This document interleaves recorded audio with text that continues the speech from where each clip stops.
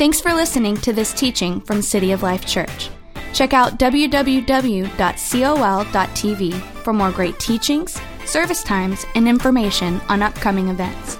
Now let's join the service already in progress. Turn with me to Zechariah chapter 9, verses 9 through 10. As you're turning, look at someone next to you and say, I can't believe I get to sit next to you today.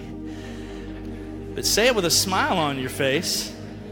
I can't believe I get to. I don't got to, I get to.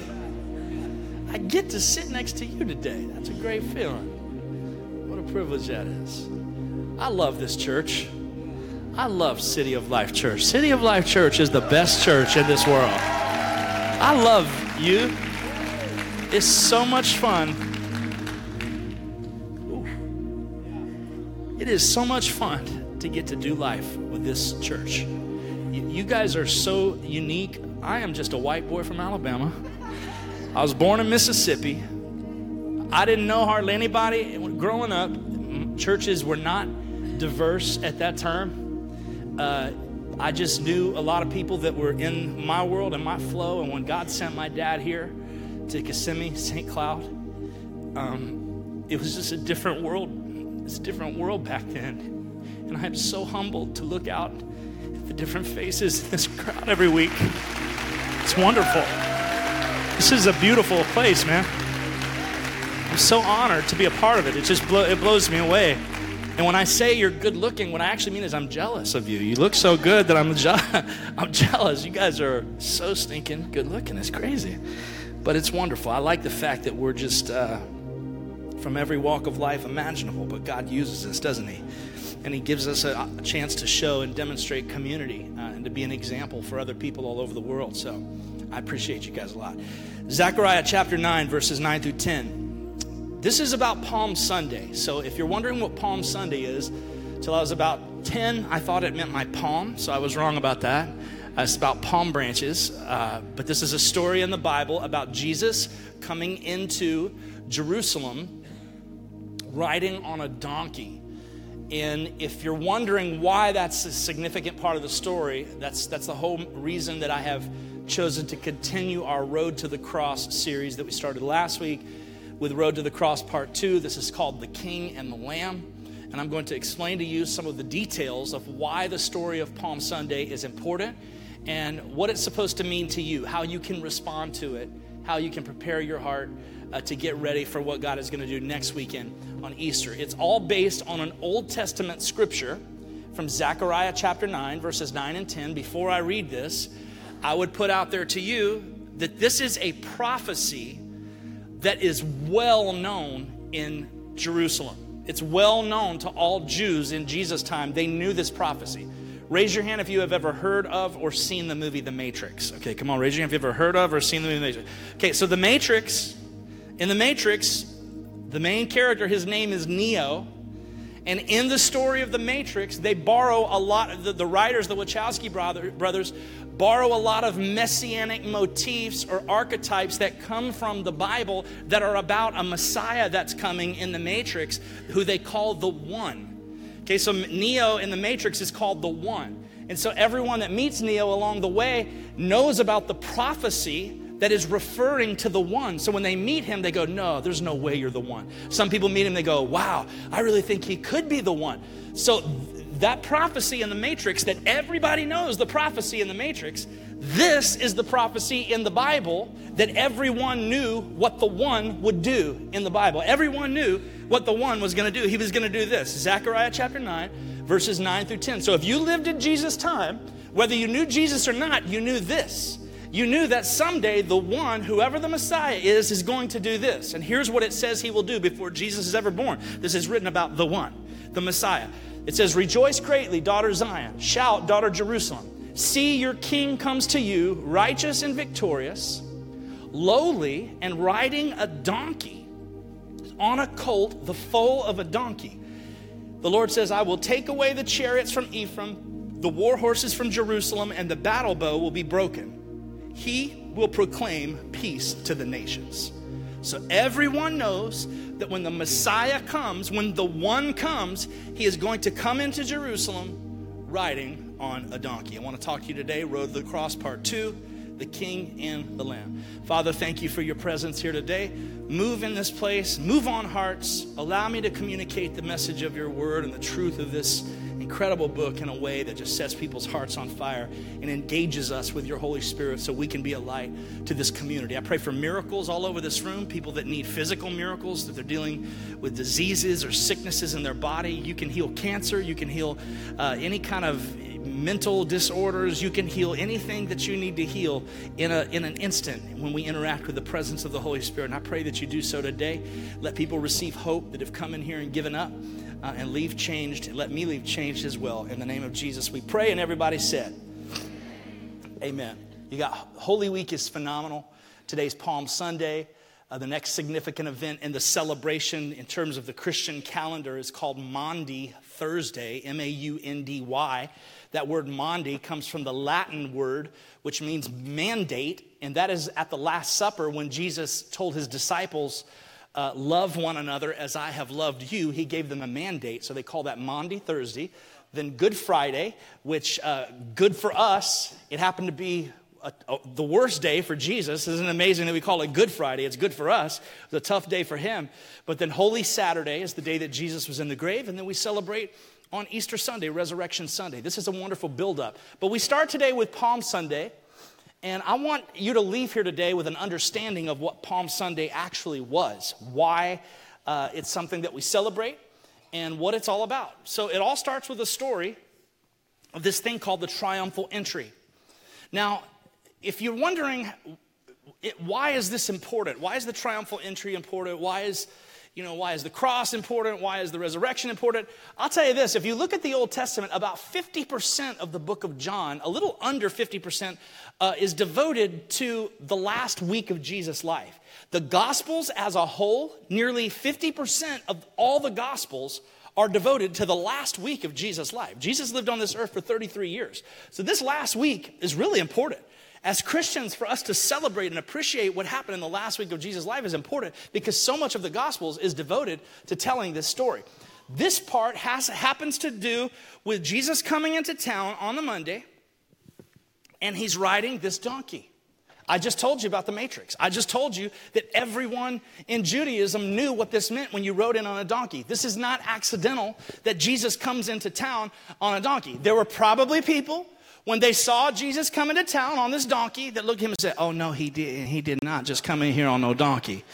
They saw him and they thought, they're like, oh, it's going to go down. Now, you don't just say, I'm going to come into town on a donkey in the middle of the gate. You don't just roll up with an entourage on a donkey unless you are declaring that you are the one. It's clearly known to everybody the implications of doing that. You just simply do not do it unless you are the real deal. That's what this story is all about. Now, before I tell this story, I want to plant a little seed that I'm going to come back to at the end of the message. The seed is this. I called it the King and the Lamb. This is about Jesus revealing himself as the King.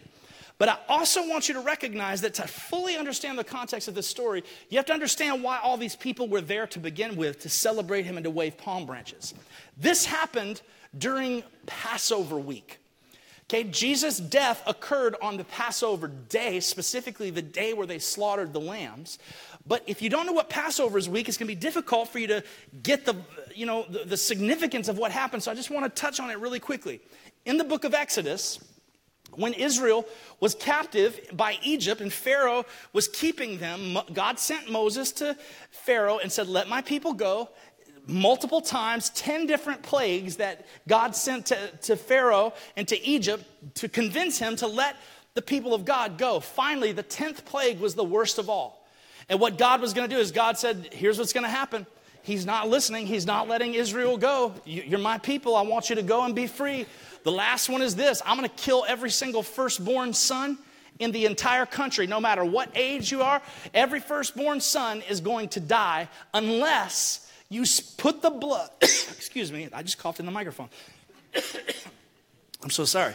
It says, unless you put the blood of a lamb over the doorpost of the building that you're in, your firstborn son, whoever is in that building that's a firstborn son, is going to die.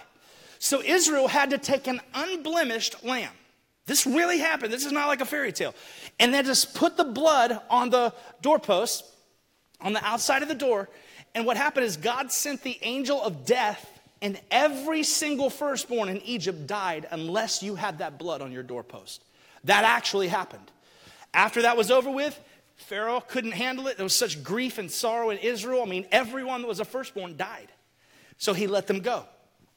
So in Jewish culture, this is hundreds of years later when Jesus is born, they celebrate Passover as one of 3 feasts annually that is such an important part of the Jewish faith that everyone that was a part of the Jewish faith from all over the world had to come back to Jerusalem to celebrate Passover. 3 festivals you had to come and make a pilgrimage back for. Passover is one of them. So everyone is back in town for Passover. And if you're wondering what is Passover week like, it's like a party week. It's like an amazing, it's wonderful. People are celebrating. Old friends that they haven't seen in a long time are coming back. Every hotel is full. People are letting people stay in their house. Family members, old friends that are Jewish, that are living in a different part of the world. Jerusalem is hustling and bustling. It is alive. It is on fire. It is electric. Rumors are spreading through the streets. People are talking about everything that's been going on. There's a high level of excitement. It's a week-long celebration. Jesus rolls in on the Monday of this celebration. And can I just add this too? For context purposes, Jesus, a couple of days before, I'm going to read you the scripture in a minute, but he has just raised Lazarus from the dead, and all these people have seen it. Okay, so you're saying, well, why is that a big deal? Homie, he raised somebody from the dead publicly. Okay, I'm talking about like a guy that is in the city for Passover. His bro, Tom, that lives like 100 miles away, he's got to come back for Passover. You know, Bill sees Tom. He's like, yo, Tom, how you been? Great, Bill, how you been? You see anything new happening? Yeah, man, I have seen something new. This cat, Jesus, that I knew. You remember Lazarus from middle school? That dude died. Yeah, he died it's like, oh, that's terrible. He was hilarious. Yeah, I know he was hilarious. He died. He was dead, though, like for 3 days. He was in the grave. He was stinking. Oh, he was stinking. You could smell him from outside. My man was stinking. He was so dead. But then Jesus rolls up and says, Lazarus, come forth. And all of a sudden he comes out. You ain't going to believe his homie. He's alive now. You got to be kidding me. Jesus raised him from the dead. I got to see this for myself. Oh, look right there, dude. That's him right there. Oh, he's coming in on a donkey. Oh, no, he didn't. He didn't come in town on no donkey, did he? This is a guy you're talking about right here. So this is... I just had like a schizo conversation with myself. I'm just trying to give you a little feel of like what it was. They said that the population of Jerusalem was about 1 million, but during Passover week it was 2 million. That's how many people would come back for this huge celebration. So everyone is there. They've all heard about Jesus. And now Jesus rolls up on a donkey? You're an actual donkey. Okay. I'm just gonna go with this on the fly. I'm trying to give you some idea of what it must have felt like to be Jewish during this time. Imagine as Americans, imagine some country. I'll just make a fake country so no one accuses me of like being against a particular country. Imagine country X arises and they become some powerful country. What if they were to come to America and they were to overthrow our government?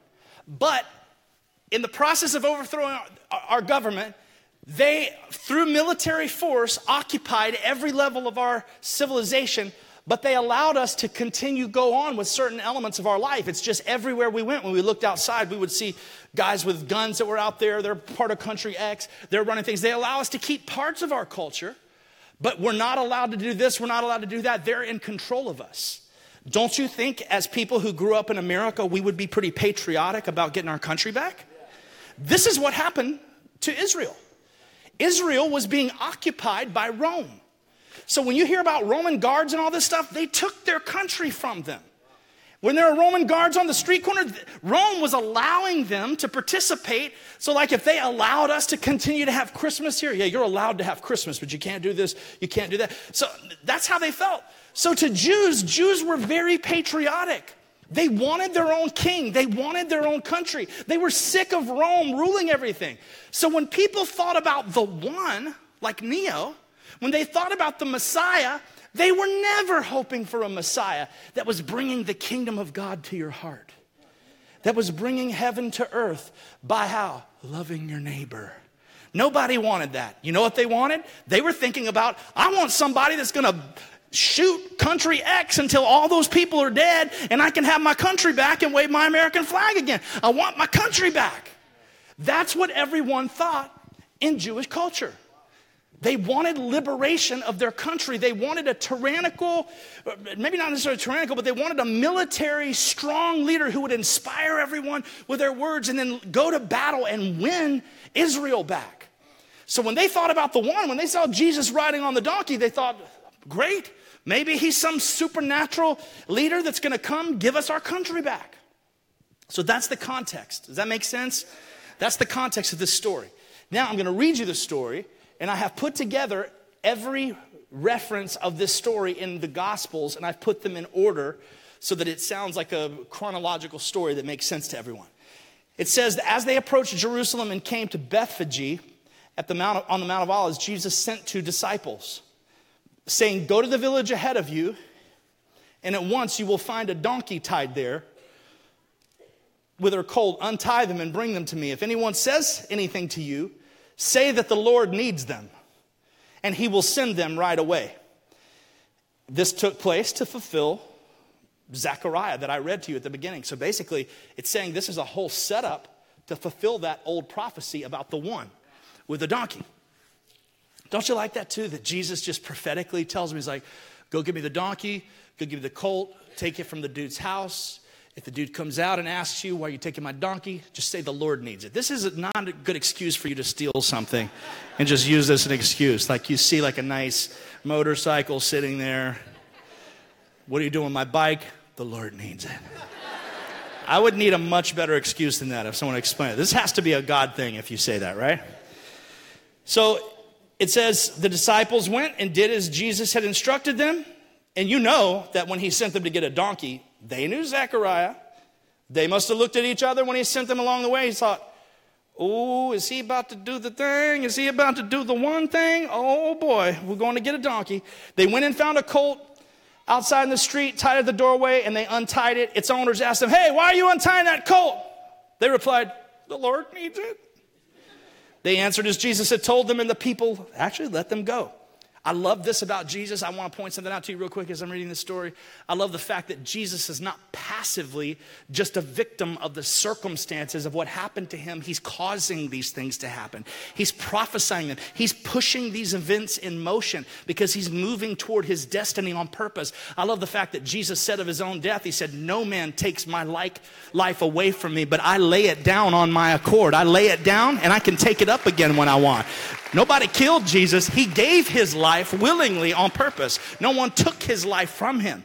So Jesus is pushing this whole thing forward. And it says, they brought the donkey and the colt and placed their cloaks on them for Jesus to sit on. A very large crowd spread their cloaks on the road, while others cut branches from the trees and spread them on the road. I love this too about the branches. I've heard some theologians say that palm branches for Israel were the equivalent of our American flag. That when people waved palm branches, it was a national sign. That when they began to wave palm branches, so they're thinking, we're about to get our country back. We're about to get our country back when they're worshiping. So it would be for us, if country X was there, and we saw somebody that fulfilled the prophecy that was going to liberate us from country X, people would be getting their American flags out, waving it, thinking, yeah, we're going to get our country back. This is exactly what is happening with Jesus right here. The people that are waving palm branches, they're doing it from a nationalistic standpoint. And it says, when they came to the place where the road goes down from the Mount of Olives, the whole crowd of disciples began to joyfully praise God in loud voices for all the miracles that they had seen. So the disciples are openly just worshiping Jesus here. And they say, blessed is the King who comes in the name of the Lord. Peace in heaven and glory in the highest. And the crowds that went ahead of him and those that followed shouted, Hosanna to the Son of David. Blessed is he who comes in the name of the Lord. Hosanna in the highest. This word Hosanna is not a Greek word. The New Testament is written in Greek, so when you analyze these words, when you look at the Greek word, it just says Hosanna. And the reason it does that is because it's actually a Hebrew word called Hoshiana. And when you put that together, it means save me. It means save me. So what they were actually crying out is a derivation of save me. It's a different way to use save me. But instead of saying save me, they're saying salvation has come to me. So I'll tell you a quick story. That's actually, by the way, I want to let you know, I just signed my deal this week. And my book, Jesus First, Jesus Always, will be released 4th of July weekend. I'm excited about that. It's been a long process, but I hope you can be excited about it. Here's a quick story from the book. When I was a kid, I went fishing with my dad in the middle of the night with a bunch of guys. And there was a dock. About 8 feet away from the dock was a boat. And it was nighttime, and my dad was talking with a bunch of guys, and you know how parents have this way of knowing what kids are thinking before they even do it? It's just like this instinctive thing, and I'm looking at the dock, and my dad was talking with me, and said, yeah, we're glad to be here. Boy, don't you even think about making that jump. I said, Dad, I'm not going to make the jump. He goes, I know you're not. You're going to stay right there next to me till I'm ready. Don't you even think about making that jump. And he turned around, and I thought, I'm going to make that jump. And man, I took off running, and I mean, when I got to the end of the dock, I threw my body forward. It was the best jump of my life. It was incredible. I mean, the boat was about 8 feet away. Now, we're over at the coast where they make the dock is here, but the boat is here. It's really deep, so those huge ships can fit there, so the water goes down so deep.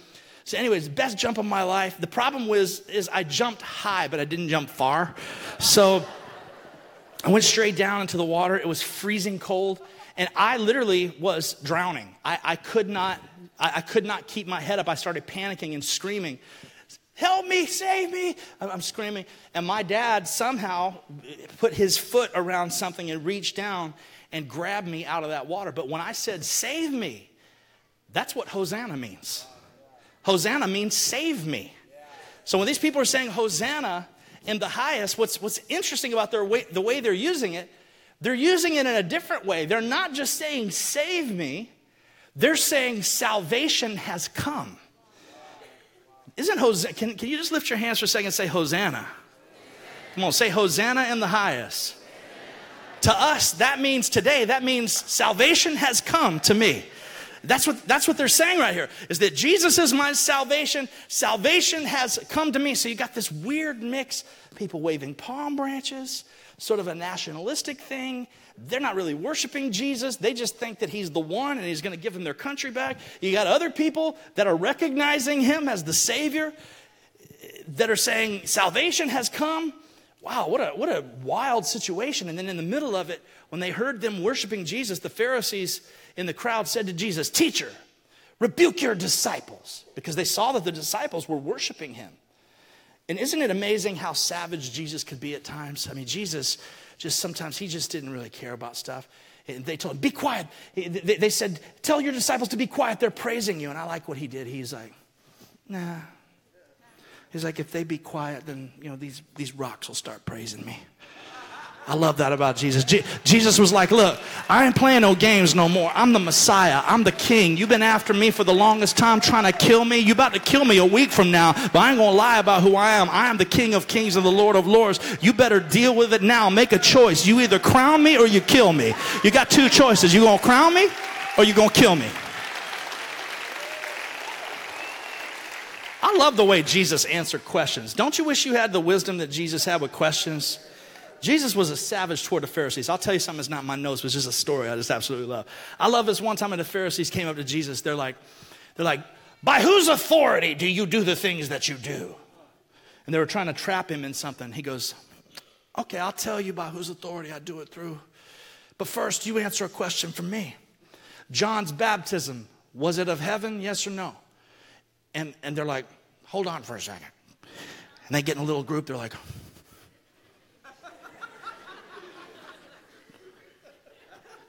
it's like, Johnny, you got anything on this? No, you don't got nothing either? Okay.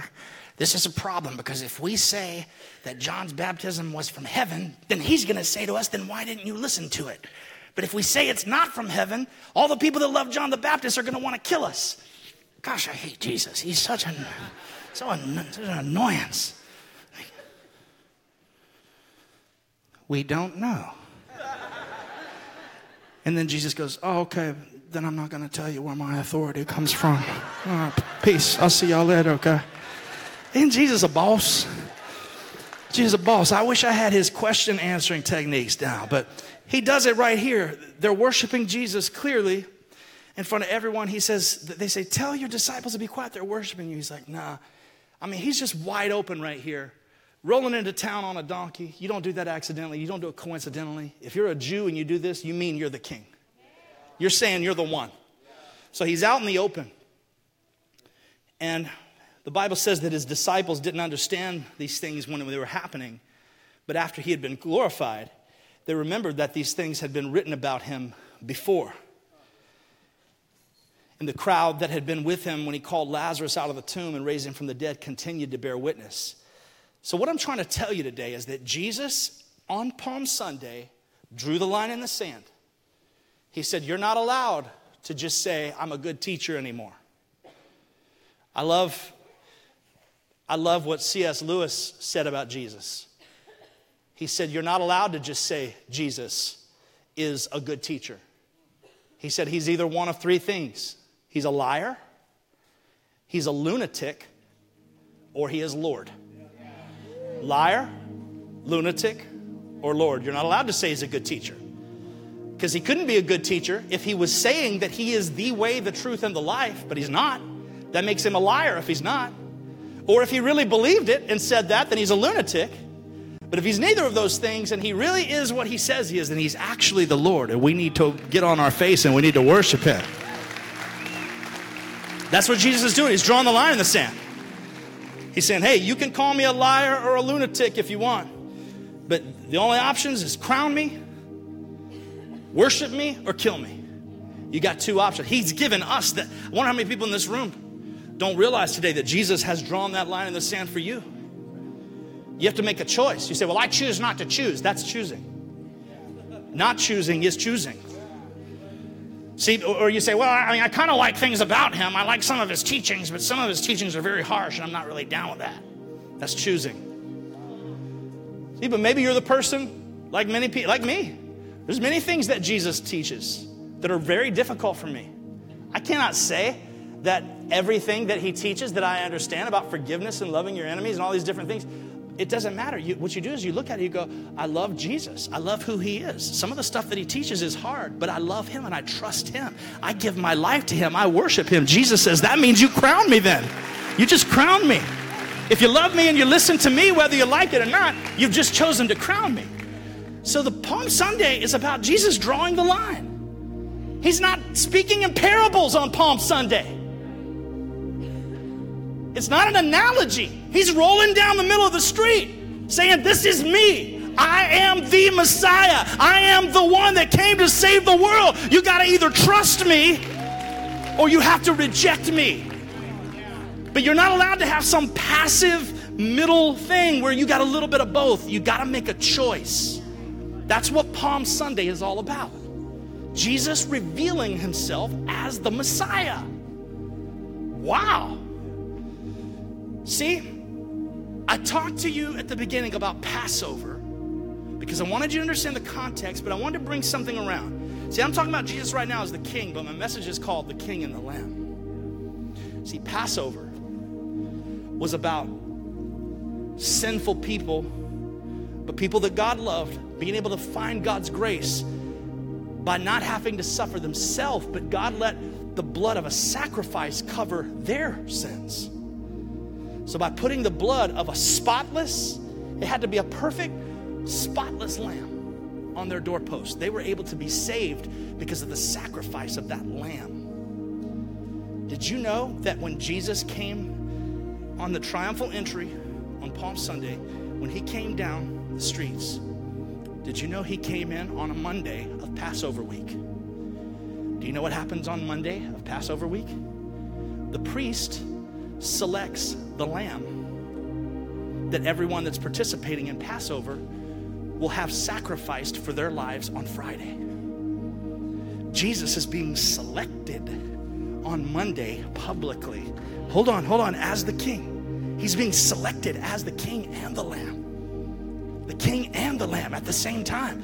Naturally, as the king, he's saying, hey, this is me on the outside. But supernaturally, as the lamb, did you know that on Friday at 3 p.m. when Jesus died, the moment Jesus died and he gave up his spirit, the Bible says the shofar blew. That was the moment where Passover, the sacrifices of Passover began at the very moment he died. At that naturally, it happened right when he died. Supernaturally, the moment when he died is the moment that the one-time sacrifice of the lamb that was spotless, the lamb that was Jesus, took away all of our sins forever and ever. Never again will we have to sacrifice animals to cover up our sin. As a matter of fact, at that moment, the Bible tells us that the veil of the temple was all about the sacrificial system of animals covering up our sacrifices. And there was a veil that separated the presence of God from the common men. Only the priests could go into where the presence of God was in the Holy of Holies. It was a multi-story, a massive, a 3-foot cloth that was impossible to be ripped. The Bible said it ripped from the top.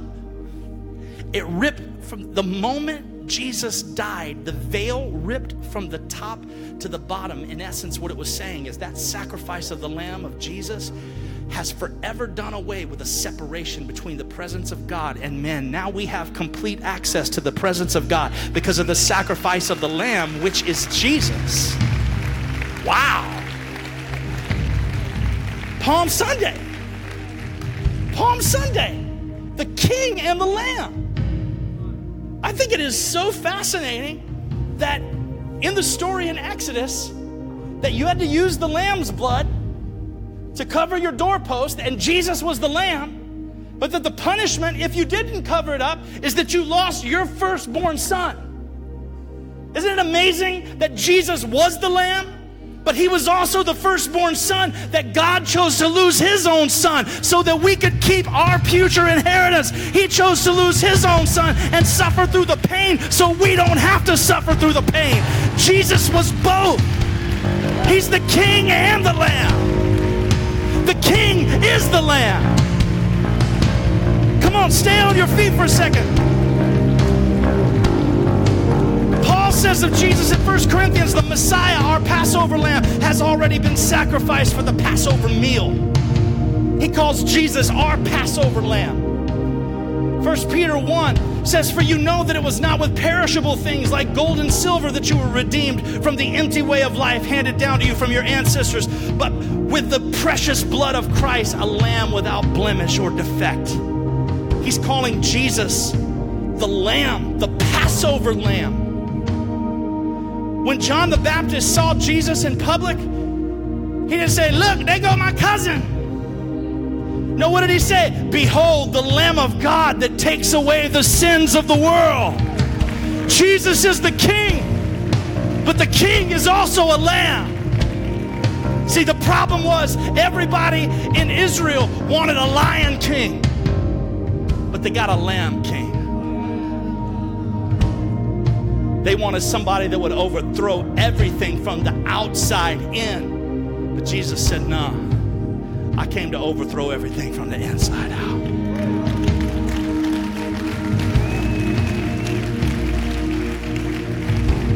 And wait till you see what my kingdom looks like. See, he's not the king that anybody wanted, but he's the one we needed. We want everything from the outside in, don't we? If we're honest with ourselves, isn't that true? Don't we really want everything outside in first? Don't we want the wife, the husband, the house, the money, the security, the notoriety, the affirmation? We want all that stuff from the inside out. But Jesus, and that's what everyone wanted. They wanted their country. They wanted the material things from the outside in. But Jesus comes in and says, hey, let me love you on the inside first. Let me love you and let you know that it's okay. You're going to be okay if you have me. And then you'll work your way toward peace and security and happiness from the inside out. You'll never lack anything. Seek first the kingdom of God and his righteousness, and all these things will be added to you. But it starts on the inside, seeking the kingdom on the inside. That's what Palm Sunday's all about. I hope that means something to you today.